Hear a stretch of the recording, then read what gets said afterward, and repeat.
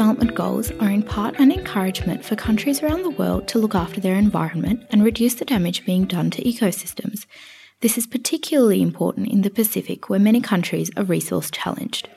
The Environment Panel at the 2018 Pacific Update made a valuable contribution to such discussions, exploring Pacific World Heritage, how to implement environmental economic accounting for sustainable resource use and development in the region, and compensation valuation approaches of ecosystem services and biodiversity of customary land resources and native fishing rights in Fiji.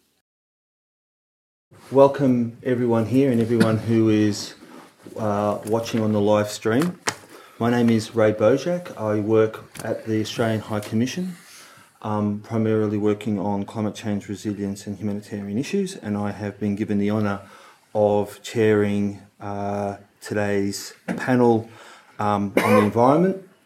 Congratulations to everyone here for coming. It's the final session after 2 long, but I'm sure very interesting and thought-provoking days. This session is supposed to finish at 5 p.m. and I will do my best to keep us to that time. Today we are honoured to have 3 speakers who are all talking about very interesting but diverse issues around environment in the Pacific. I think we're going to get some really interesting views on a sort of range of different topics.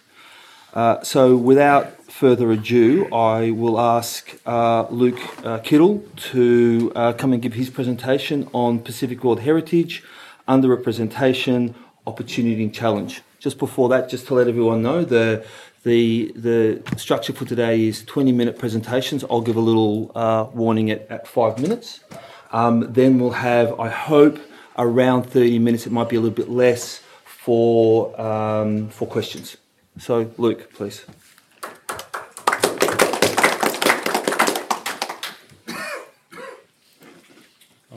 Thanks, Ray. I'll just bring this up as a slideshow. So just a little bit about me before we begin. Can everyone hear me okay? Yeah. Okay. I'm a bit of, sometimes I feel like I'm a bit of everything. I don't know, it's hard to sometimes describe myself, but in recent times I've been doing some consultancy work in the aid and development sector and some university work. From 2011 to 2015, I was working for the New Zealand Aid Program, 2 years managing the Solomon Islands Program in Wellington, and then 3 years managing the economic development side of the portfolio from the New Zealand High Commission in Honiara. And before that, I was doing some PhD work, actually here in Fiji, working in informal settlements. So my main area of work is around urban issues in the Pacific and small island states. I'm just starting some work with Victoria University of Wellington in the Environment Studies program, with some mixture of environment studies and human geography. So that's sort of my immediate focus. But what I wanted to talk to you about today, it's a bit of a hard act in the last session of the day, so I hope you remain interested. I've got a few photos, but really I've just got one key message, which I'll highlight as we go through. A bit of background to this is when I was working for the New Zealand Aid Program, I visited Renal in late 2015, which is a Polynesian outlier of the Solomon Islands and south of Guadalcanal. It's a really interesting place, a really divisive place, and that sparked an interest for me in World Heritage issues, because half of Renal is a UNESCO World Heritage Site. The other half of Renal is dominated by some quite divisive extractive activity with logging and now bauxite mining. I'll talk a little bit more about Renal soon. So there's 8 UNESCO World Heritage Sites in the Pacific. Some of you, I'm sure, will be familiar with these sites. East Renal in the Solomons was the first to be inscripted in 1998. To be inscripted, what's important for UNESCO is to have outstanding universal value. And the World Heritage Committee defines that as cultural and or natural significance, which is so exceptional as to transcend national boundaries and to be of common importance for present and future generations of all humanity. So there's now 8 World Heritage Sites in Pacific independent states, with the most recently inscripted in Micronesia in 2016. There are others in the Pacific, just a handful in some of the French territories in Hawaii, but it is a relatively short list. There's at least 28, maybe a few more on a tentative list. So they are sites that have been identified by state parties as to be considered for inscription.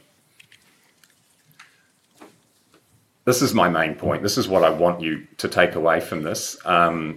Pacific SIDS are home to only that 8 is actually a very small subset of the world's 1,000 over 1,000 UNESCO World Heritage Sites. So it's less than 1%. The World Heritage Committee have actually been meeting in Bahrain over the last week to, among other things, consider some new sites for inscription.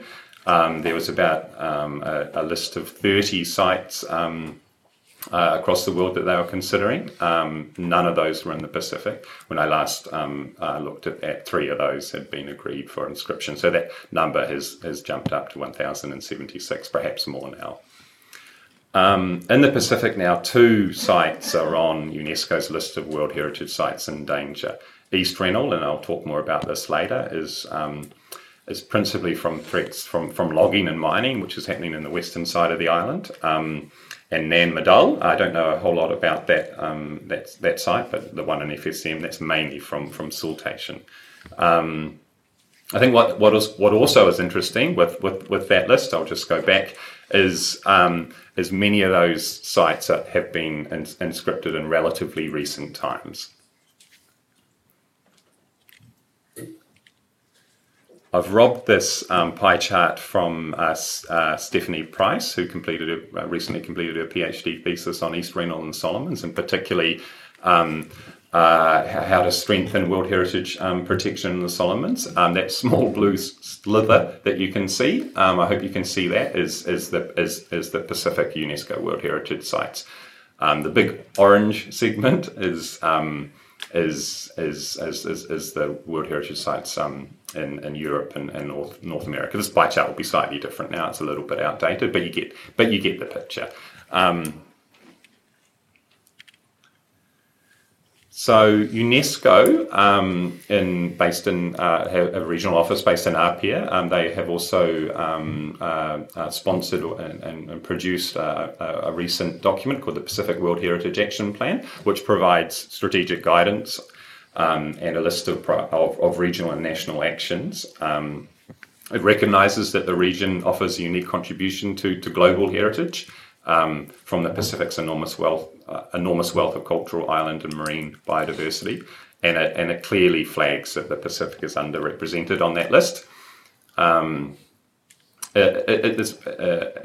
won't go through this word for word. I know it's a pretty wordy slide, but one of the key aims is to build global recognition and support for increasing Pacific representation on that list. So it proposes, as I said just before, a series of regional and national level activities, but there are funding issues associated with many of those proposed activities, particularly at the national level, I think.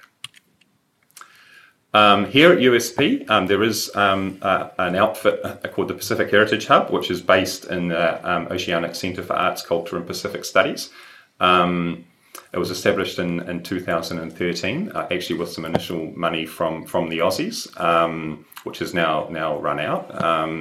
And that was intended that the Pacific Heritage Hub was a regional facility for World Heritage knowledge management, capacity building and partnership. Essentially that hub for all things heritage in the Pacific. When the Australian funding ended, my understanding is the USP picked up some small amount of funding, but it does face very significant financing challenges. And actually talking to folk here, I get the sense that it's not really something that has a whole lot of momentum at the moment. So there was a manager for the Pacific Heritage Hub, but that funding has finished for that position. So there's no one actually dedicated to the Pacific Heritage Hub at the moment. As to the question, why is the Pacific so underrepresented when it comes to UNESCO World Heritage Sites? The Pacific World Heritage Action Plan has a long list there of reasons, which I've attempted to consolidate into these bullet points here. One, limited awareness of Pacific cultural and natural heritage outside of the region.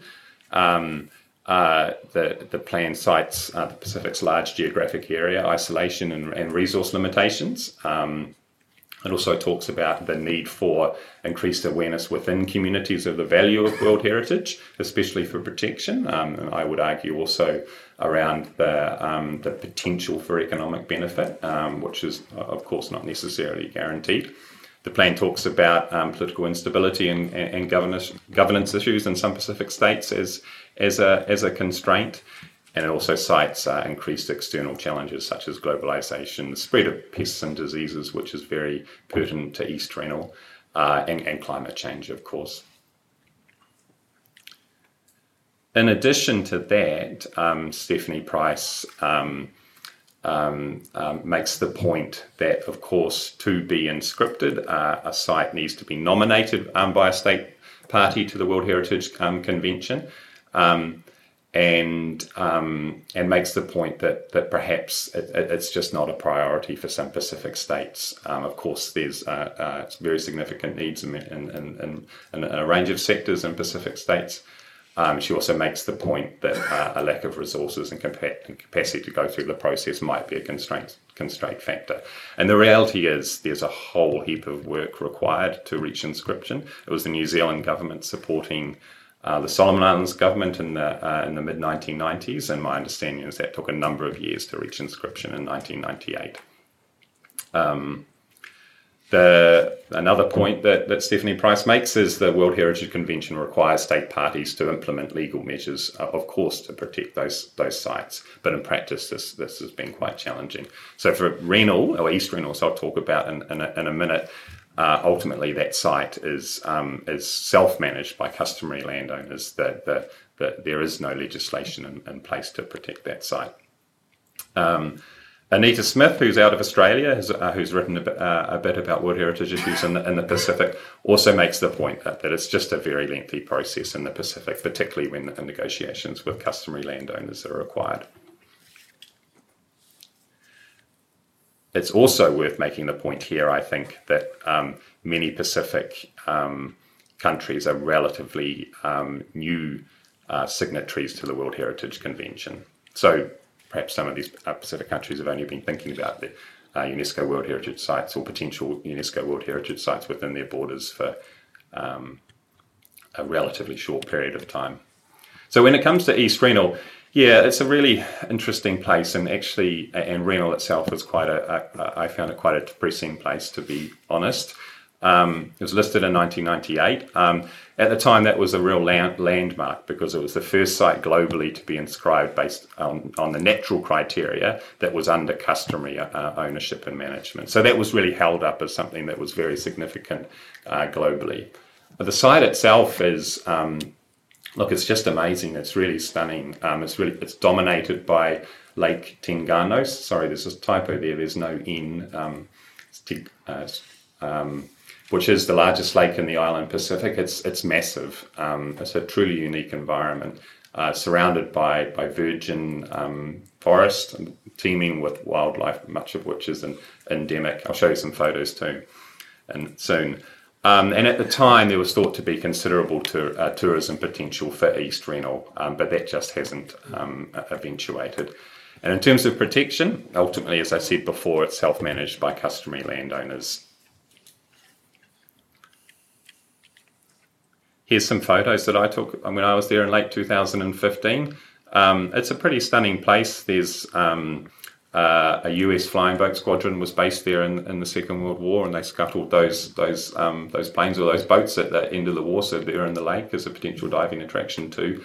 There are some pretty basic ecotourism ventures around the lake. That was the one that I stayed at, for example, who are receiving just a trickle of tourists per year.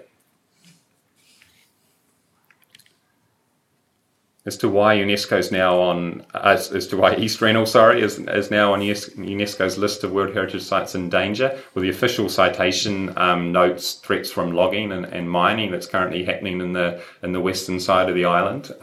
Logging's been happening in West Rennell for probably the last 10 to 15 years, but in the last 2 to 3 years, bauxite extraction has started, which has proved to be extremely divisive. And creating all sorts of tensions. UNESCO also cite additional threats from increased lake salinity, and the common ship rat has also been relatively recently introduced to Rennell, which has created all sorts of problems for people who are typically reliant on home gardens. But one of the main things is the economic benefit that was kind of promised to the people of East Rennell and their social contract, if you like, when they offered their unique environment to the world. That economic benefit just never came. A few reasons for that. East Rennell is really on the periphery. It is off the beaten track. It's incredibly expensive to be there. Just to give you one example there, my overland travel from the provincial capital in the western side of the island to the lake cost more than my flight from Honiara to the provincial capital. I spent thousands of dollars of New Zealand taxpayer funds getting there for a few days. And of course the tensions happened in the Solomon Islands, the ethnic tension period, which stymied tourism sector growth. So what you hear when you're in East Rennell is this common refrain: World Heritage for what? What's the point of this? And that's a real issue for East Rennell. The New Zealand Aid Program and other aid development partners, after Inscription, sort of started off some small support to ecotourism, for example, some livelihoods projects. None of those have been successes. And just in recent times, which is which is incredibly unfortunate, but one of the landowning groups from East Rennell has written to UNESCO saying that they want out of this. It's just they haven't cited any reasons for that, but you can sort of postulate as to why. I'm just down to my last two slides here. So when it comes to opportunities, the World Heritage Action Plan does have a long list of proposed regional and national actions. Probably some prioritization is useful there. They have proposed a study on the economic benefits of Inscription that hasn't received funding yet. That could well be useful, particularly if it brings a Pacific lens. Many parts of the other parts of the world, Inscription has brought economic benefit from increased tourism in particular, but it's actually been a bit of a double-edged sword in some cases, and some UNESCO World Heritage Sites have actually been overwhelmed with tourists to the point where it's a major problem, and people have actually coined an expression, UNESCO aside, if you like, to find that condition. I don't know if that would happen in the Pacific, but it does present the case that it is worth having to think about some of these issues. USP have proposed a professional certificate in heritage management that was meant to be kicking off this year or later this year. I'm not sure if that's still the case. I need to find out a little bit more. Whatever the case, probably further support is needed. So just to conclude, heritage and its protection matters. I think whatever way you look at it, the Pacific is heavily underrepresented when it comes to UNESCO World Heritage Sites. And this bloke here, Claire, makes the argument that addressing a lack of balance, while it will never be equally balanced, if you like, it is essential for future credibility of the World Heritage Convention. And so renewed attention to increasing Pacific representation is important there. But again, more support would be needed. Thank you. That's all I wanted to say.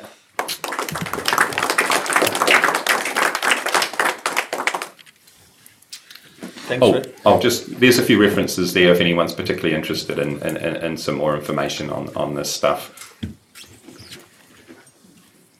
Excellent.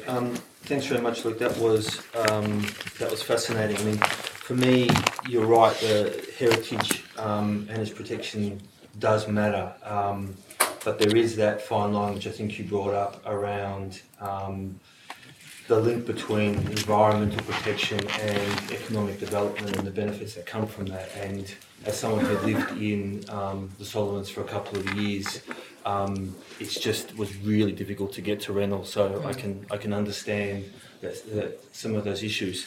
But thank you very much for that presentation.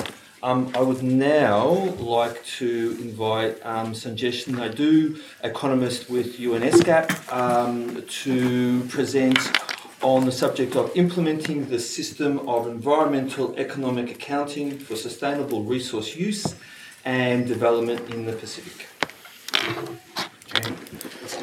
Thank you, Ray. Good afternoon, everyone. Realize I'm probably the last speaker here today for the conference, so try very hard to keep it lively as possible. Not feeling great myself, but I'll surely make an effort. Just want a quick feel for anybody in the room who knows a little bit about this SEA, this System of Economic Environment Accounting. Yeah, anybody? I know Professor Vijay and Roop. They know a little bit about this. I mean, Professor actually did a review for did an evaluation of our project that actually led to some of the results we've got here. So, but very quickly, I mean, now knowing that background, I'll try to spend a little bit of time to explain some basics and then take it from there. So, quick outline of what SEA is, bit of an overview of what's happened, some policy applications, and perhaps giving a sense of what else needs to happen if we are to use this quite seriously in policy. The SEA, as you know, the term SEA is referring to economic and environment accounting. So very quickly give you a sense of what environment statistics are about. They're quite complex, as you'd imagine, interdisciplinary to start with, interinstitutional.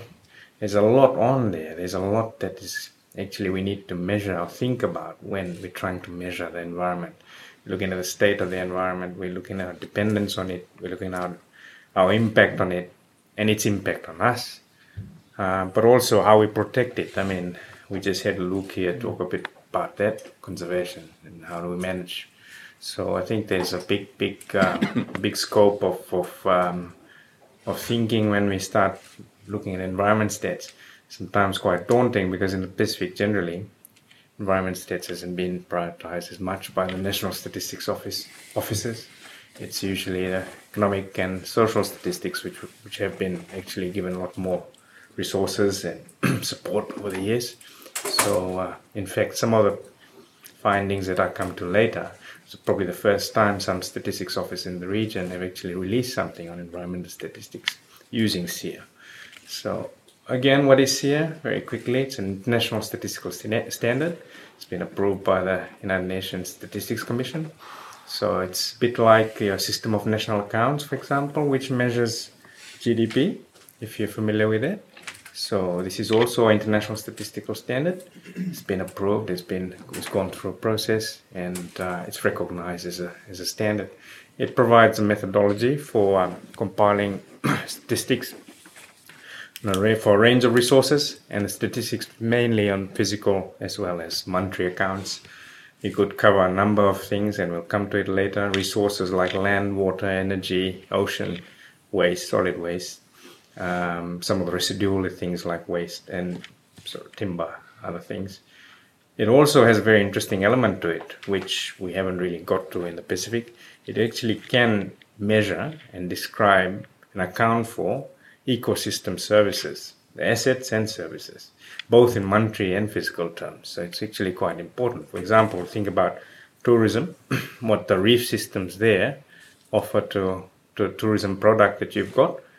This method, this approach, can actually put a value to it and connect it back to your GDP. type of measures. And I'll come to it a bit later. CA features very quickly. That's a book on the side there. It's called Central Framework. That pretty much covers the basics of what this is. It is a system of measurement that's linked to a system of national accounts. And as I said earlier, system of national accounts is the GDP measure, which many of you, I'm sure, are familiar with. So that's a really interesting point in itself, because you can align some of these concepts, the classifications and the methods, to how we measure our economy. So again, because it is linked to the system of national accounts, it is actually based on accounting principles, and it uses stock, flow, asset, supply, use issues.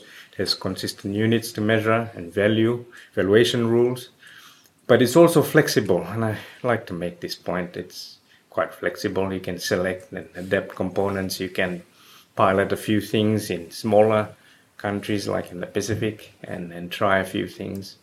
For example, if you were to measure energy resources, you could start with just electricity generation, and because you get that data from utility companies, so you can take pieces of it. You don't have to worry about biofuel. You don't have to worry about measuring renewable energy if you don't really have that data. You can start somewhere and then work your way through. So just going back to the point I started with, you've got environment stats, and then we know about economic stats. So SNA there on the screen is about economic stats, what measures and how do we measure GDP. So when you put it together, as I said, environment stats quite complex. GDP, we know what that is. Basically measure in monetary terms transactions between economic units. But the system of economic and environment accounting actually measures the environment and economy link, and in many ways. I think the most important way, if you ask me, it records the physical quantities of inputs to the economy. So you're trying to measure how much resources you need to use to contribute to the economy in creating that much output for the economy. So you're trying to, but it also measures residuals, what's called residuals in bold there. It's basically what is something that comes out of it that you don't really want. For example, solid waste from production of things, or CO2 emissions from the production of energy, fossil fuel-led energy, etc. And so that's, and it also has the important point there, the first one. It expands your asset boundary to include natural assets, which GDP doesn't do. This is the whole point. Just if you looked at it for a minute, this is what SNA does. You're basically covering off the transactions. But if you take the CA view of the world, you're broadening that out to include natural resources. You're trying to even look at where private and public sort of assets lie. You're looking at the flows, which you can measure both monetary and physical terms.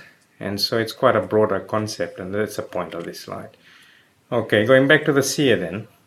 In terms of assets, as we said, you can measure assets. Assets here, you can look at any assets, mineral, energy resources, land, timber, water resources, other biological resources, ecosystem services. It's not really that, but the ecosystem itself. And then oceans. This is something we've just started working on within NESCAP and within the broader statistical community because of interest to measure SDG 14. As you know, very little data and capacity at the moment to track how we're going with SDG 14. This may provide some answers. The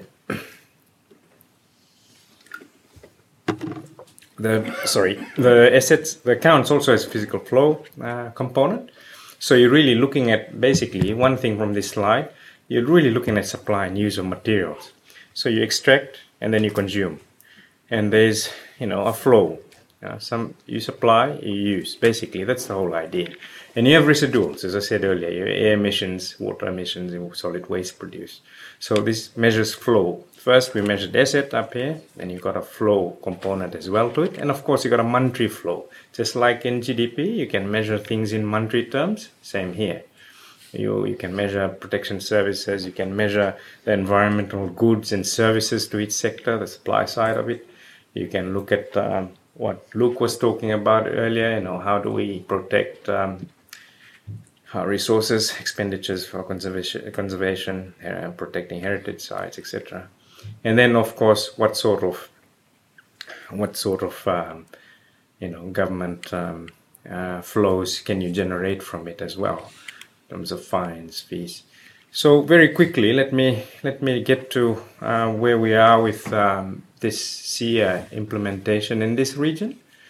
As I said earlier, most countries listed there, Fiji, Micronesia, Palau, Samoa, and Vanuatu, they never had opportunity to release any statistics, official statistics on environment. And this was kind of a first opportunity for them using the SEA. So Fiji issued or released using SEA energy, water and solid waste accounts. They're working on a land account that's forthcoming. And they're looking very interestingly at how to measure sustainable tourism using these things. So energy, water, very important inputs into the tourism sector. And then, solid waste is a residual that generally comes from tourism activity. So putting those three things together, and perhaps thinking a little bit about ecosystem services, what they offer to tourism, you'll be able to pull together a fairly interesting measure for sustainable tourism.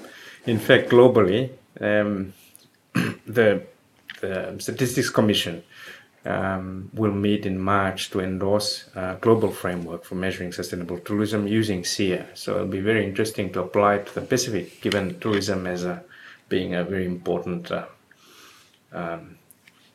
activity, economic value. Palau, energy and water. It was very important to Palau because tourism is a big part of the Palauan economy. In fact, they had massive spells of drought there. And so they had to close down a lot of their attractions, like the famous Jellyfish Lake, many other places like that. So very keen again to think hard about how they use their water resources and what they have and how that contributes to the economy and perhaps how to cap some of the tourist numbers using that. Samoa looked at water accounts and they're working on an energy account at the moment. Interestingly, Vanuatu plans to pilot an oceans account, really, to measure SDG 14, a lot of that. It's a lot of work. It's a 3 to 5 year project that we've kind of started to work on. There's a lot of information needed on the oceans work, and I won't get into that right now. But I think just to suggest that this has the capacity to actually extend or apply into things like the oceans resources as well. So the last point there's assessments being done for each of these countries, just to understand what their priorities are, what capacity and data sort of issues they have, whether they're able to sustain some of this, and then develop practical kind of processes or plans to implement this. This is a very poor slide. I'm sorry for this. it doesn't come out very nicely, but I must say we've got a real glossy publication here, which has a copy of that, and we can talk about it later if you're interested. But this is Micronesia's energy accounts, and this is what the results of applying the SEA tool in Micronesia to energy look like. You can sort of start looking at how much the use is, what sort of supply do they have, what sort of sources for supply of energy use, who uses it. In the 3 states in Micronesia, in Pohnpei, Kosrae, Chuuk, and Yap, you can see a breakdown on where the demand is higher, where's the generation of electricity the highest. You can also start thinking about losses in distribution as well as generation of electricity, given the state of the generators that are used for producing these things. And also, I think we also started looking at the monetary values of fossil fuels that are used in Micronesia to generate that much electricity. Came up with indicators, to quickly look at the efficiency in use of energy against GDP activity. So But just to give a sense, I apologize again for that state of that slide. Let me move on. Some applications of SEER. It's coming towards the end of my bit. Essentially, from our perspective, there's two important applications. First, as you know and imagine, we could use this for policy, for planning. As long as we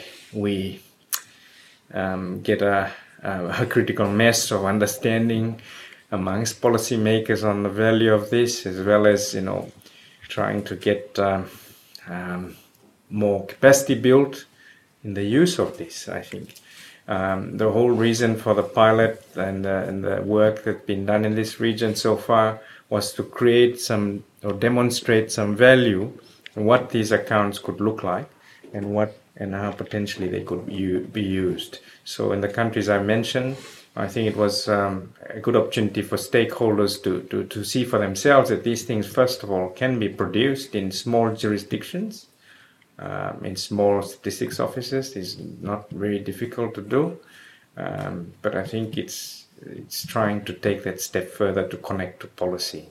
And so some policy applications here, they can be used like budgeting. You can use for fiscal policy, things like taxation, creating incentives to use less energy, fossil fuel energy, for example, or more, incentives to reduce residuals, for example, solid waste, plastic bags, taxing these things, putting fees on the use of plastic bags, for example. You can come through a number of things you can think about, I'm sure, as well. The other is trying to apply it to a specific sector for resource planning. As I said earlier, measuring sustainable tourism appears to be an interesting one, and Fiji started some work on it. Oceans management can be also an important one. It's a big resource for people, Pacific peoples. Infrastructure investment and maintenance planning, you can apply this. For example, if you take water accounts, you can understand that how much use and how much supply you've got for water. And, it's obviously a lot of gaps there. There's also a lot of losses in distribution of water. And this allows you to capture that.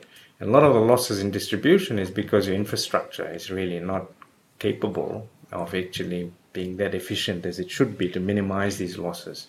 So you can think harder about infrastructure investment, maintenance planning even, that's an application. And lastly, regulatory measures that determine production and use of natural resources. I mean, these things could be anything. For example, how do we sorry, how am I doing for time? Yeah, okay. So I think it's things, to regulate better use and better production of our resources. You can think of many examples here. Even, for example, putting levies on the environment, on environment use and other things, but also trying to create good incentives for better or more responsible use of environments. So litter decrease, etc. For example, if you're working on a solid waste account and you see it's becoming a bigger problem than it is, or recycling as a measure and things like this. The other application, as I said, there are two major applications. The other one is actually trying to measure SDGs or your National Development Plan priorities. Most national plans have a monitoring and evaluation framework attached to it. The Sustainable Development Goals have an indicator framework as well. And a lot of these indicators need to be actually measured if they are prioritized by countries themselves, if they're important to the countries. And it's a way of tracking how you're doing with your development priorities, or implementing them at least. So the SEER connections to SDG, there's some explicit statements in the Sustainable Development Goal Indicator Framework. So target 15.9, for example, talks about integration of ecosystem and biodiversity values in national planning and local planning and development processes. Also, and that's something that remains an elusive target, I think, for many of the countries in the region, and will remain for a while for good reasons. I mean, I think taking small steps before moving into ecosystem services can help here. And we've started to take small steps with things that are easier to do, like water and energy, and then moving into bigger things. Just to give you an example of how you can apply the use of SEER and the findings of SEER to measure goal 7 of SDG on energy. 4 of the 6 SDG indicators can be directly or partially measured using SEER energy accounts. It also provides a measure for CO2 emissions. And then you can also think harder, once you've done that analysis, you can also think harder about how efficient your resource use is. So fossil fuel, or you can think about intensity of use of energy vis-a-vis 1% output of GDP, for example. And you can start thinking about what sort of capacities you need or infrastructure you need to improve that. So I think it's my second last slide, Chair, so you allow me to wrap up. I think there's a bit of work in progress. By no means this is we're not close to a perfect sort of SEER capacity or SEER sustainability situation here in the Pacific. Still early days. As I say, some countries have made good progress. They've released official statistics and environment. It's a good start. There's obviously a lot more to be done. And I think what we want to do is improve the quality of existing accounts. At the same time, try to see if we can apply it to things that are important to the Pacific, like the oceans. And there's a big project that's starting off. In fact, next month we've invited the USP academics also to join us for that in Bangkok. Try and think through some of the technical aspects of creating an oceans account, but also measuring of sustainable tourism, as I talked about earlier. It's an interesting application. And the last bit there is essentially trying to see if other countries would be interested in doing something like this, and trying to see if they could be, making use of it. Not all countries in the Pacific will value this, but we need to look at it case by case or country by country. As a reference document, as I said, we did a bit of a knowledge product just to put out there what we're doing here amongst the development partner community. In fact, very few have worked in this space in the region. We've tried to partner as much as possible with a number of stakeholders, a few stakeholders that are there. But we've tried to create this knowledge product, so it signposts, future work as well as some lessons. And I've got some copies here in case anybody's interested. Vinaka, thank you very much for the time.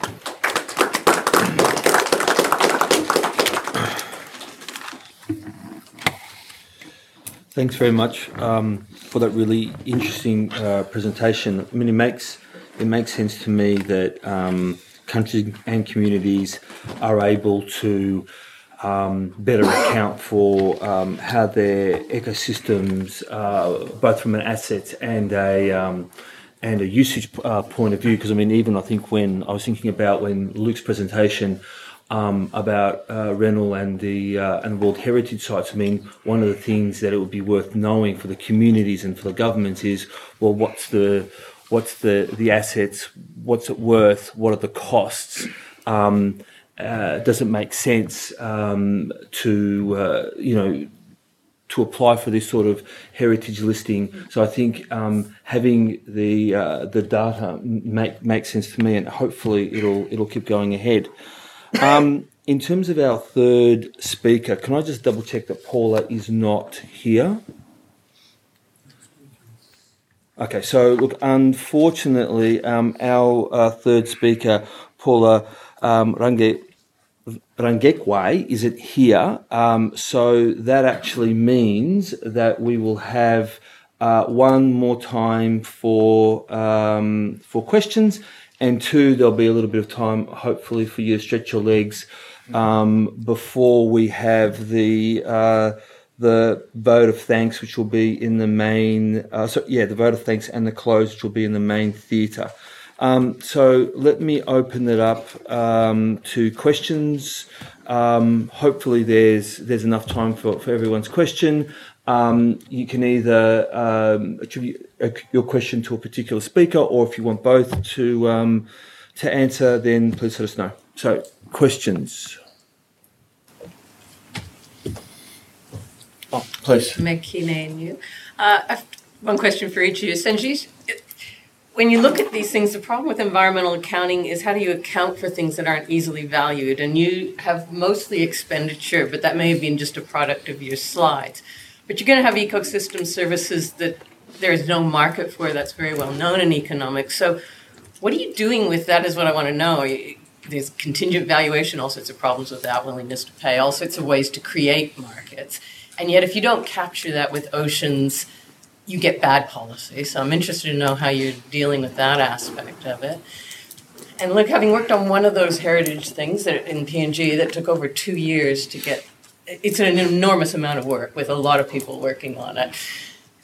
And although the Pacific is underrepresented, and it would be great to have them more represented, the issue is if there's no trust fund, if there is nothing to support once the thing's in place, then the system's broken, really. It doesn't work for its purpose. And so I was wondering what your thinking was on the structure of the system as it sits and how it has to evolve to make it attractive and to protect the places. And otherwise, I can't see how the system works in a developing country context. So I was interested in your thoughts on that front.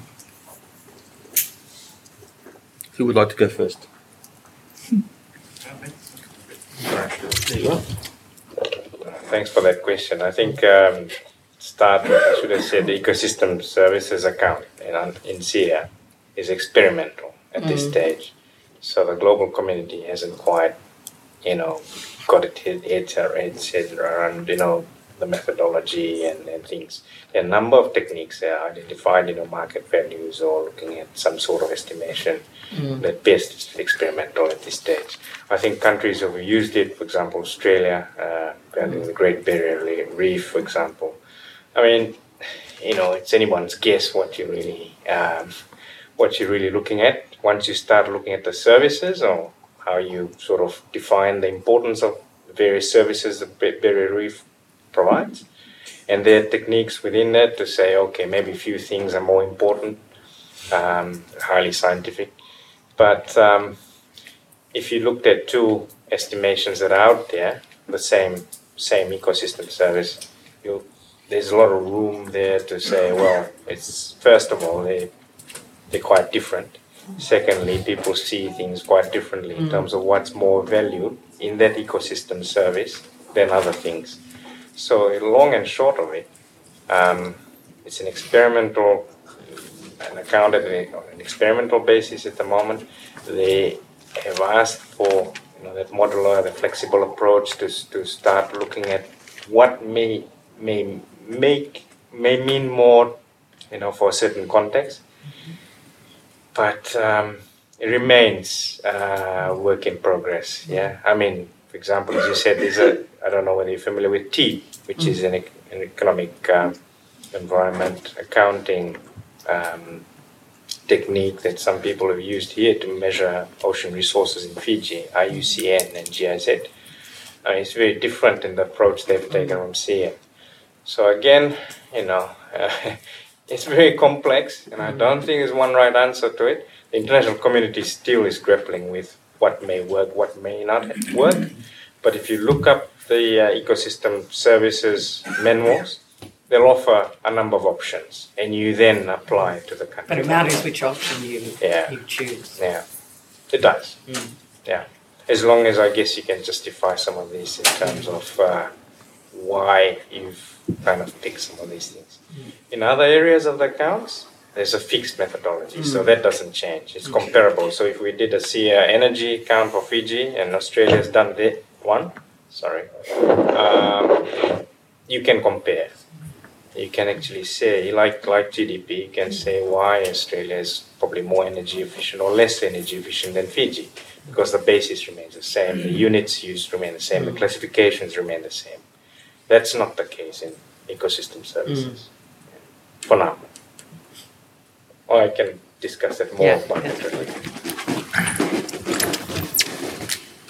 Yeah, thanks for your question, Meg. I'll try and respond to that as best I can.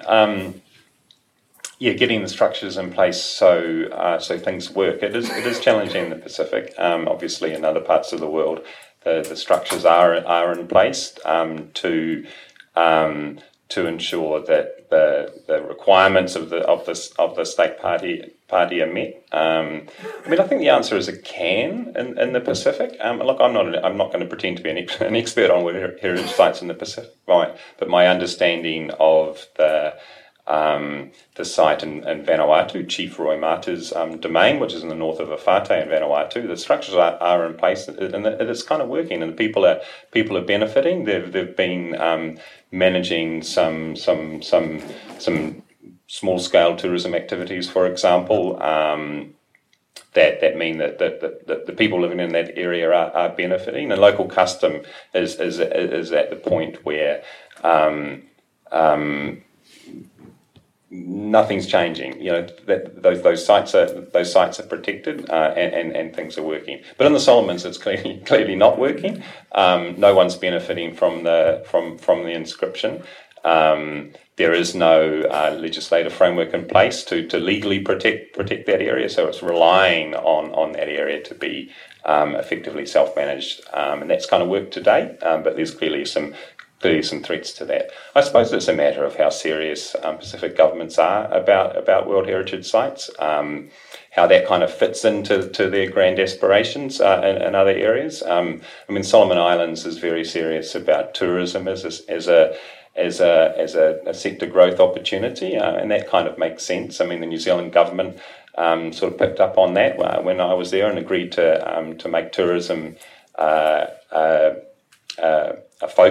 sectoral focus of engagement there. I think that kind of made sense. But of course, it wouldn't be a good look for the Solomon Islands if everything goes really badly in East Rennell when they have these grand aspirations for the tourism sector. So I think if Pacific Island countries are serious about it, they can. But it's certainly not easy. And it does take years and years and piles of paperwork to reach inscription. But that's not it, is it? I think that's your point, Meg. It's far more than that. Yeah.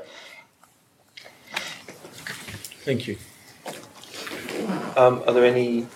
Please. Oh, was I? For Sanjesh, are there plans or processes in place for subnational reporting of the? I forget the. Getting old. I've just lost the acronym, but SIA. And when are they going to be released, and how do they work? Okay. Sure. Please. Okay, yeah, no, thanks. The only subnational or level work we've done was in Micronesia. As you know, there are 4 states in Micronesia. So we've tried to do an account, or energy account, for the federal level, the Pohnpei, the whole of Micronesia, which is run, centrally out of Pohnpei. And then you've got all the 4 states as well. So we've done accounts for the 4 states, what they use, what's applied there, and looking at the comparing the states was an interesting exercise because not the same energy efficiency in terms of generation. The generators are very different in these states, for example, so you get more efficient generation or inefficient generation comparisons. Also the demand and use is very different. Some of these islands are very big. Some of these states have big tourism sector demand, so they big users of energy. So it's quite different. So the household sector may use less, and commercial purposes are more. So FSM was the only one where we've actually got some way to kind of look at subnational application of SIA. In fact, the only one. But the tool really allows you, there's enough flexibility to apply it in a smaller spatial area. So you can start even with a city, for example, if you wanted to. There's no limitation there. So yeah, so that's the only time we've kind of done a national as well as the state level in Micronesia. Yeah. Thanks. Mark? Thank you. I have a question for Lou. Once these sites around the world are accepted onto this heritage listing, are they giving any support from the United Nations or the international community in any shape or form, financially or legally, or do you know? Yeah, my understanding is for UNESCO in some cases can have funding available, and that's been, for example, in East Renal, that's been utilised for studies, I think, technical assistance, training, sort of workshop facilitation, that sort of stuff. So there is funding available from UNESCO funds, which probably come from a variety of sources, I suppose, and potentially there's support available from other development partners too. I know in the case of East Renal, UNESCO tried to sort of broker a big round table and to galvanise a lot of attention for East Renal. They've been encouraging the Solomon Islands to approach development partners for assistance.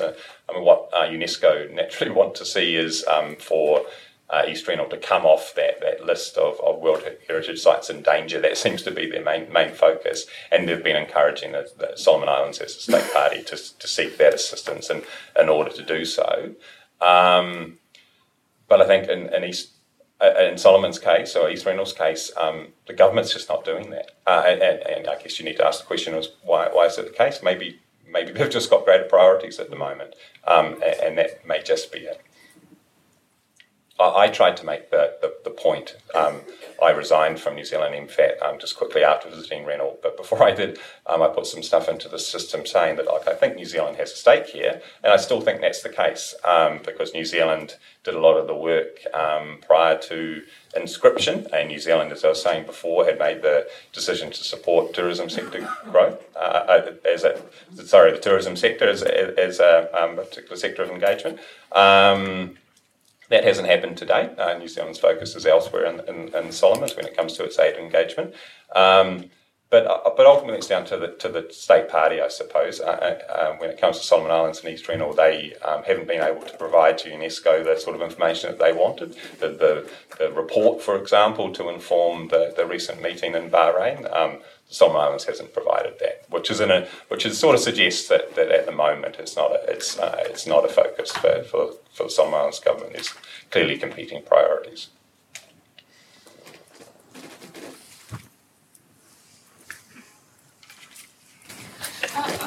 My question is to Lou. Given that we were talking today, we talk about sustainable tourism all the time, and here we talk about in terms of looking at Solomon Islands with a logging sector which is huge. It's a big proportion to GDP. But why are we not talking about sustainable logging in that particular case, given that New Zealand has a big aspect of sustainable logging, our timber, pine and all of that sort of thing. So looking at even what Sanjay presented and linking that to yours, I think that those are some of the things that can be linked to in such a way that maybe UNESCO can provide that funding linking to the earlier question of sustainable logging, and even particularly if it's a World Heritage, then could we not just say the pride of the Pacific and here's the funding for the logging the logging that you'd have lost in terms of that. So I think, what are your views on that? These are not something that has not been done. So there's a few parts to that question, I think. There is some sustainable forestry in the Solomons. No development partners are engaged in that. There is currently no logging in the World Heritage Site. I suppose you could potentially consider some very small-scale logging. There have been proposals put to the Solomons government and development partners around, I'm not an expert here, but is it REDD plus, as carbon credits, essentially paying people not to cut down their trees. That's been proposed as an option for East Rennell. And probably, given that everything else has failed before, it's probably worth giving a shot. I know Live and Learn, in partnership with a small outfit in New Zealand, is doing similar stuff in Fiji and Vanuatu and in Choiseul and Solomons, and they are the Choiseul project in the Solomons is a bit of a pilot. So yeah, that is an option, and perhaps the best one, I think. Thank you. Sorry, just before the question, if you don't mind, I'm just going to take advantage of my chairmanship here, because I think that is a really interesting question about how do you add some economic benefits to conservation. And I think Luke raised REDD+. I'm actually going to call on someone I haven't let him know, but he's just about worked it out. Joseph Alalabalahu over there, who now works with me, actually worked on with Live and Learn on a REDD project here about working with the communities on forestry. So I'm going to let you explain, because I think it's useful just to really quickly explain what are the options around carbon off credits and how that's gone, because I think that'll be of interest to people here.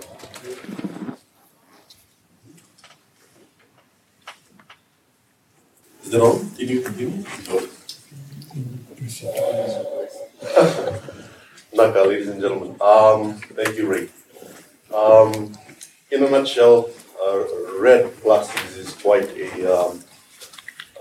it's a new form of development to ensure that trees remain standing while the local communities benefit from the income that they would have received from logging.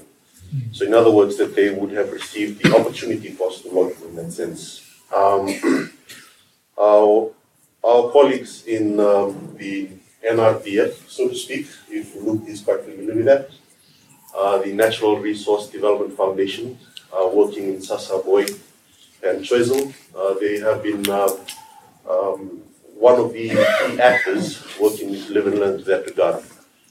You can actually derive good lessons learned from that particular project and implement it in the said location. But we must also ensure that we adhere to the respective checklist requirements that the carbon trading standards require. These are international standards that we must adhere to. And I'll just leave it at that point for now. Those are some of the key components that I would like to raise. Thank you.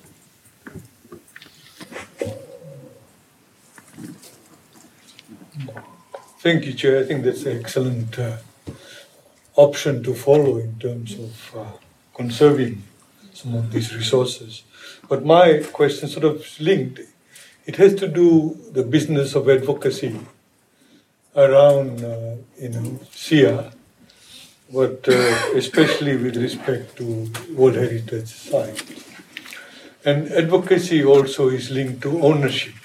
So if you look at Lavuka, historical cultural site, there was a whole lot of work done by the local communities and the town council, and there were a few champions at that time who pushed for this.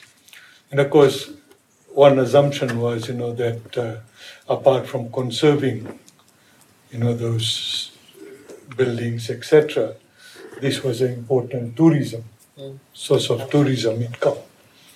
And so, in the case of Lavuka, I think it has worked, perhaps not as brilliantly as they wanted, but that advocacy has meant that the government as a state party acted on that, and that there is actually local ownership. Now, from what Luke was saying with respect to East Rennell, it seems that any local interests seem to be dissipating because they don't seem to have any economic benefit. So REDD plus is a way to go perhaps. But with respect to transportation, both the chair and you have said is very remote. But I remember from my undergraduate days at USP, Renal had a bauxite mine. So how is it that these bauxite miners are getting in and out of Renal? So there would be some form of transportation. But it's a remote site, it's a problem. And with respect to SIA, again, this is at the moment at a technical level, experimental level. And the issues around what you do with the data that is generated. So you have been very busy building capacity in the region with National Statistical Office. But ultimately, the idea is that the Ministry of Finance and the national planning officers take these data up as evidence for integrating into the national planning. So Sanjay, can you tell us if there is any uptake by National Planning Office and Finances? Thank you, Chair.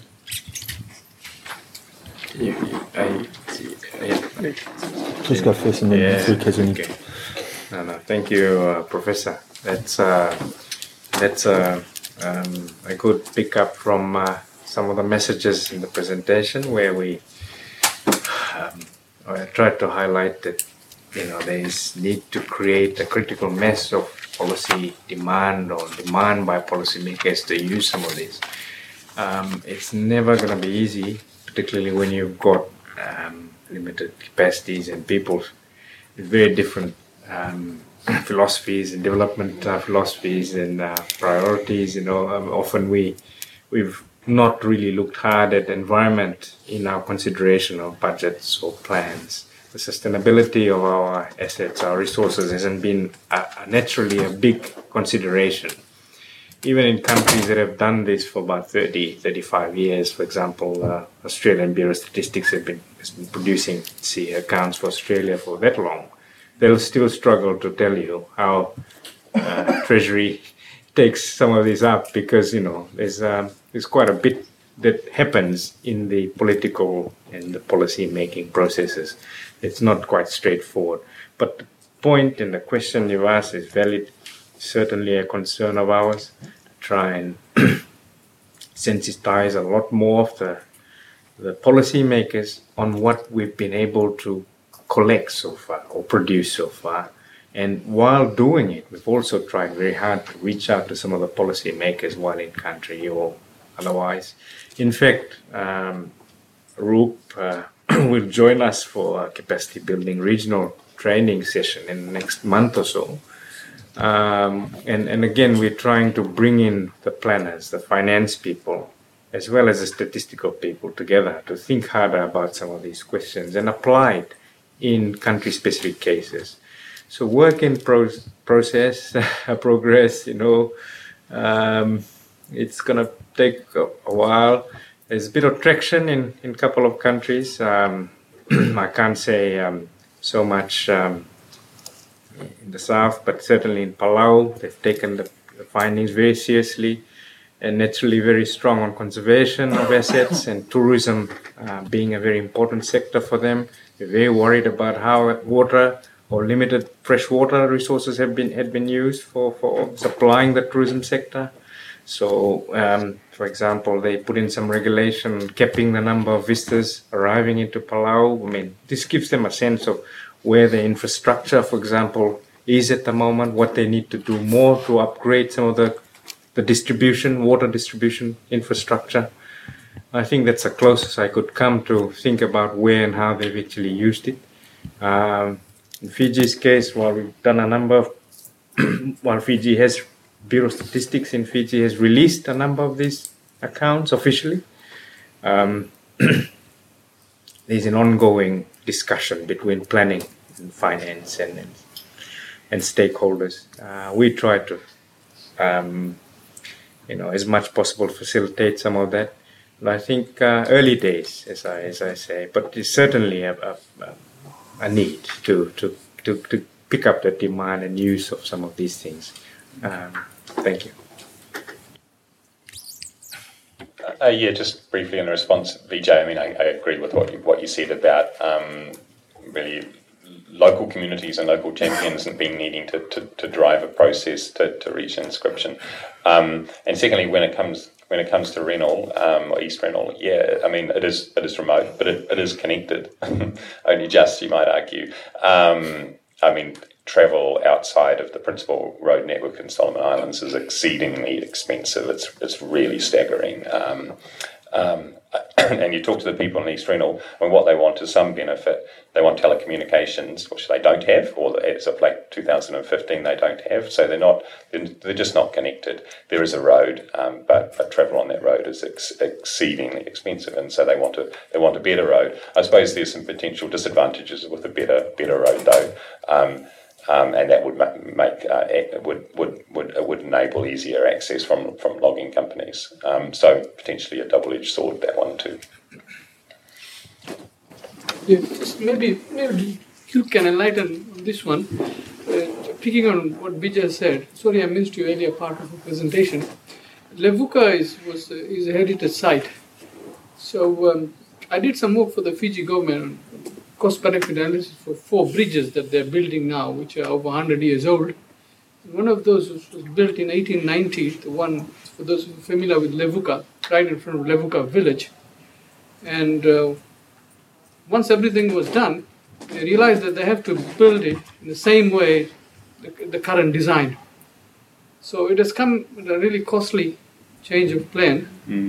And I had a chat with a lot of families and households there. And after the cyclone, they have to build their houses back in the same style as it was.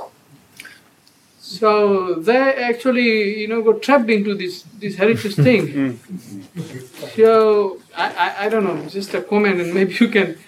They're really worried about this. And then the other bridges that they have to build it in the same fashion. But the modern engineers are saying, no, you can't go back to those designs because, the new climate change. So, I don't know what's happening. It's been a few years since I did the cost-benefit analysis and nothing has happened. So I guess they're trapped in that, Yeah, I think it's just a good example of that this stuff there's kind of both sides to it, right?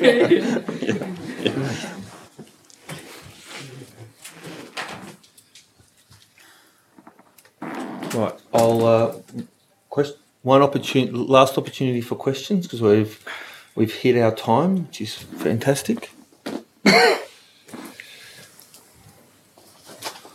All right then. So it falls to me then to firstly thank our presenters. Luke, so just thank you very much. To all the assistants, thank you very much, and for USP for hosting this year's Pacific Update. So thank you very much, and I'll ask for a round of applause. And then finally, and most importantly, I'd like to thank everyone in this room and everyone who's watching online for taking part. For actively participating. I mean, I think these panels always work best when there is good participation from the crowd. So thank you very much. And I have been asked to just remind everyone that there'll be an official closing in the main theatre at 5:15. So you've got about 15-20 minutes to stretch your legs and to catch up and ask any questions that you'd like of the speakers. So again, thanks very much. Thanks for holding on for the last session, and I wish you a lovely evening and a good weekend. Thank you. You have been listening to a podcast from the Development Policy Centre. For more information on our work, visit our website at devpolicy.anu.edu.au. To join the conversation on Australian aid, Papua New Guinea, the Pacific and global development policy, visit our blog at devpolicy.org. At the blog, you can also sign up to our newsletter to get all the latest updates, or you can connect with us on social media. Thanks for listening.